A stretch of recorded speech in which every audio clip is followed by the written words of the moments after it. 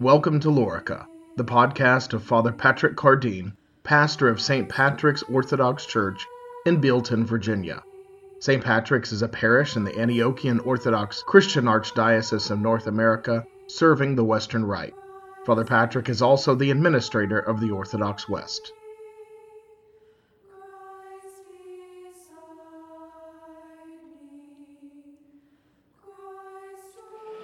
Today is known as the Sunday of the Good Shepherd, and we've had numerous readings this morning about Christ the Good Shepherd. In Matins, we had 2 readings as well that focused on this same theme. Jesus, our shepherd, the Good Shepherd who loves and protects and gathers his sheep together into one sheepfold, who lays down his life for his sheep, not only in our gospel, but also in our epistle reading from 1 Peter. This same theme is hinted at. When we think of Christ as our good shepherd, the good shepherd who gives his life for the sheep, this may conjure up images of ourselves as cuddly little lambs, snuggling in the arms of the Savior, warm and well-fed, frolicking in a bucolic pasture. Not only is this not the reality of our lives, as we can all attest, this is not the image given in the Scriptures either. Wherever it came from, it didn't come from Jesus or the apostles. And I think when we get resentful toward God, that this is not the reality of our lives, frolicking along in bucolic pastures, we're like, what is this all about? You promised good shepherd. You know, this sounds very beautiful and easygoing, peaceful streams, and all of this. And that is the image sort of painted in some of the passages as well. And we say, Lord, what's going on here? And he said, don't get mad at me. I never promised you that. That is not what I said. That is not what I said. What I said was, I will send you out as lambs among wolves. That's what he said.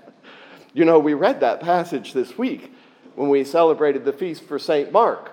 St. Mark was one of the 70, and that's where that passage is. And it struck me, actually. He said, here's Jesus, who loves his little lambs. He loves his little lambs. And he's promised to protect us from the big bad wolf. And he tells his little lambs right before he sends them out as he's preparing them to go preach the gospel, he says, I send you out, my little lambs, as lambs among wolves. He's the one that sent us out into the wolves. That's our good shepherd.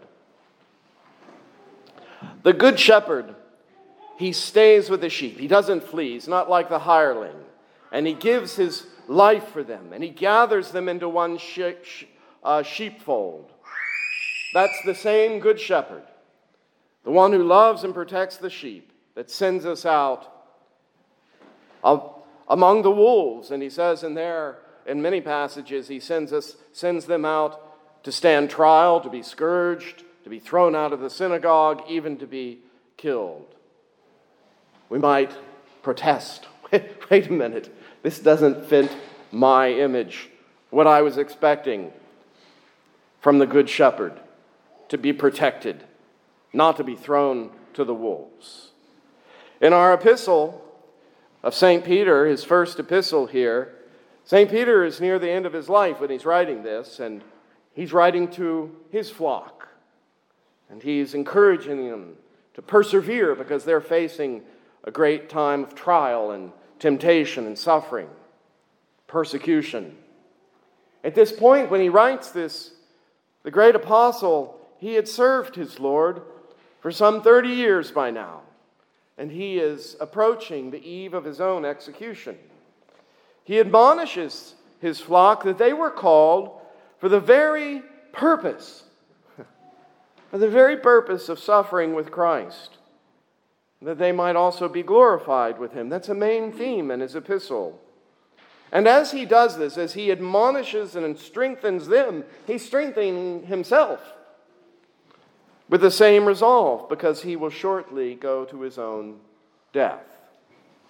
In this passage, he admonishes the servants how to be obedient to their master, The few verses right before our reading this morning picked up, the context is, he's saying, as servants, you need to learn how to be obedient to your master, whether your master is good and gentle or whether your master is harsh. In either case, you are to be obedient. Now, I want you to keep in mind, I'm going to read the first verses before we started our lesson this morning. Keep in mind the image of the good shepherd who loves his sheep. And this is an image not only of Jesus, this is also an image particularly of St. Peter, okay, which we'll point out in a moment. He says in verse 20, "For what credit is it if when you are beaten for your faults, you take it patiently? But when you do good and suffer, if you take it patiently, this is commendable before God." And this is where our reading picked up this morning. "Christ also suffered for us, leaving us an example that you should follow in his steps." So basically, if you get a beating for misbehaving and endure it patiently, so what? There's no praise or glory and credit in that. It's just a wash. That's pretty much what he says. But if you're mistreated unfairly and you endure suffering patiently with grace and dignity without reviling, but rather as an opportunity to put your trust in God with patience, endure with patience, and thus demonstrate the power and love of God through patience. He says this is commendable. This is acceptable and commendable before God. The word commendable is a surprising word. It's charis, grace. This is grace before God. When you do good and suffer, if you take it patiently, this is grace before God. This holy, patient suffering attracts the grace of God in our lives. It is pleasing. It is pleasing. It is pleasing because patient, enduring suffering, it heals us. It is what heals us. It transforms us. It is the working out of our salvation. This is what makes us like Jesus. And that's the whole point. That's the point of what St. Peter says in this. And that's the point of our lives. In fact, it is to be made like Jesus. It is to be Christified, to be made Christ.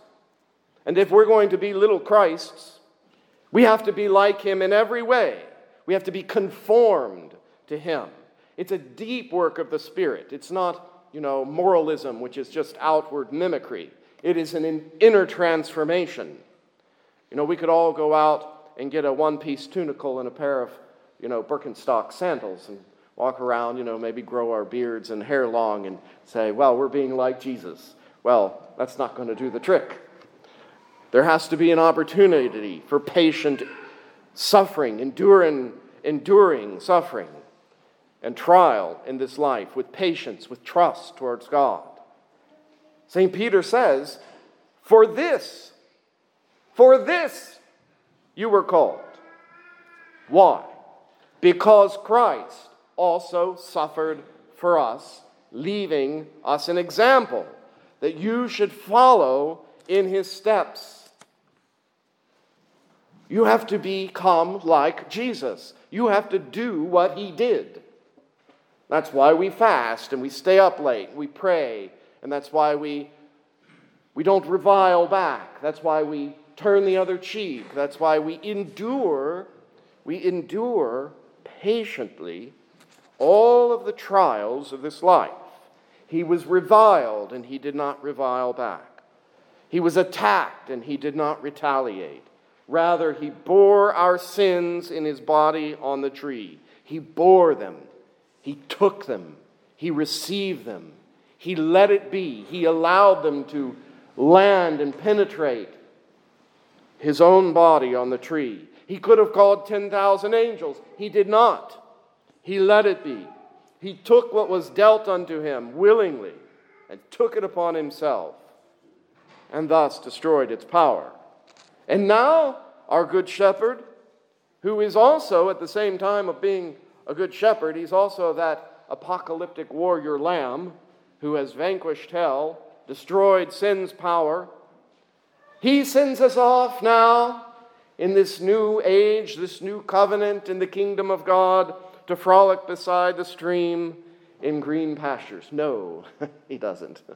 He sends us off now among wolves, armed with the same purpose, armed with the same intent with which he came.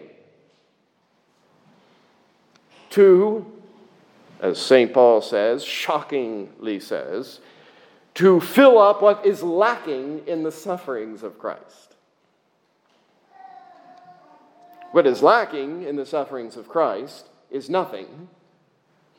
Nothing is lacking in his sufferings, but what is lacking is our participation in his sufferings. His sufferings, without our participation, there's something lacking.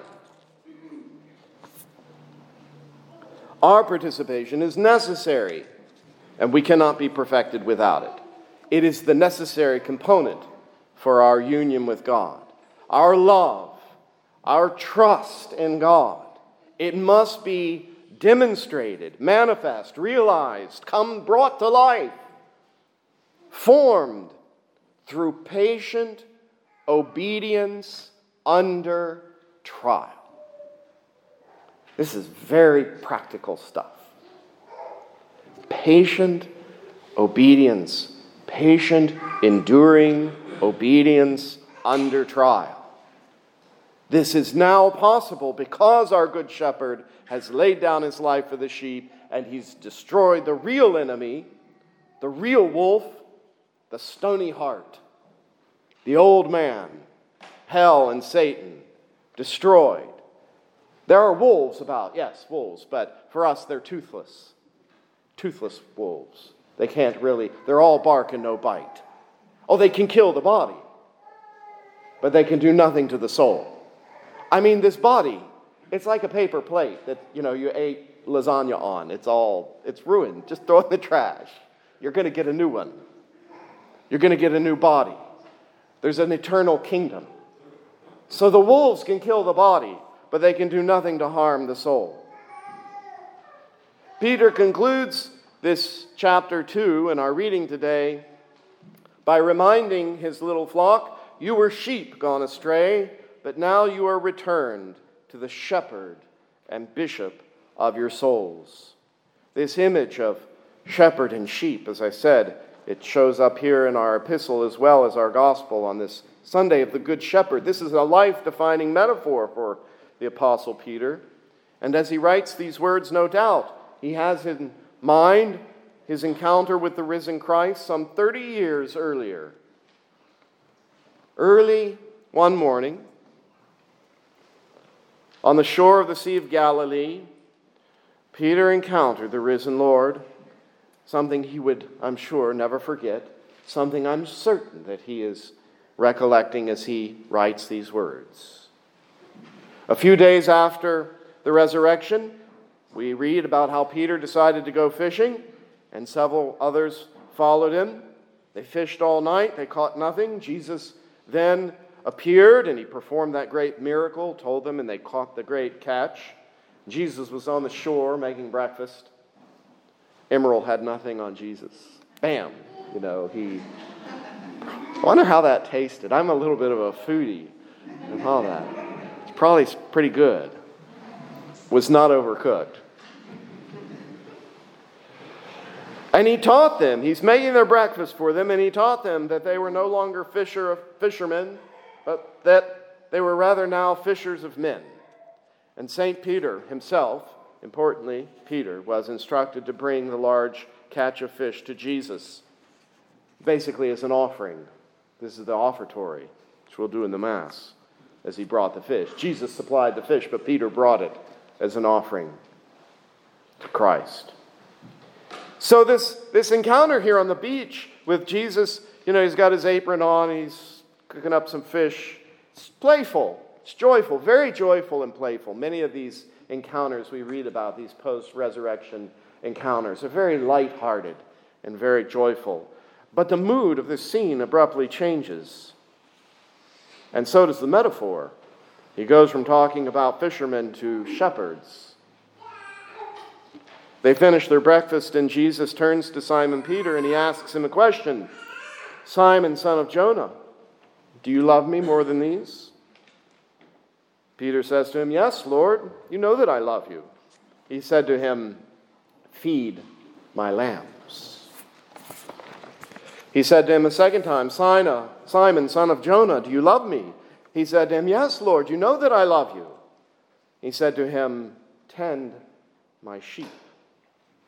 He said to him a third time, Simon, son of Jonah, do you love me? Peter was grieved. Peter was grieved. Stung him when he said that the third time. Really stung him. Do you love me? And he said, Lord, you know all things. You know that I love you. And Jesus said to him, Feed my sheep. And Jesus proceeded to tell Peter that he was going to be bound and taken in places he did not wish to go, and that eventually, as he became an old man, he would be crucified for his Lord.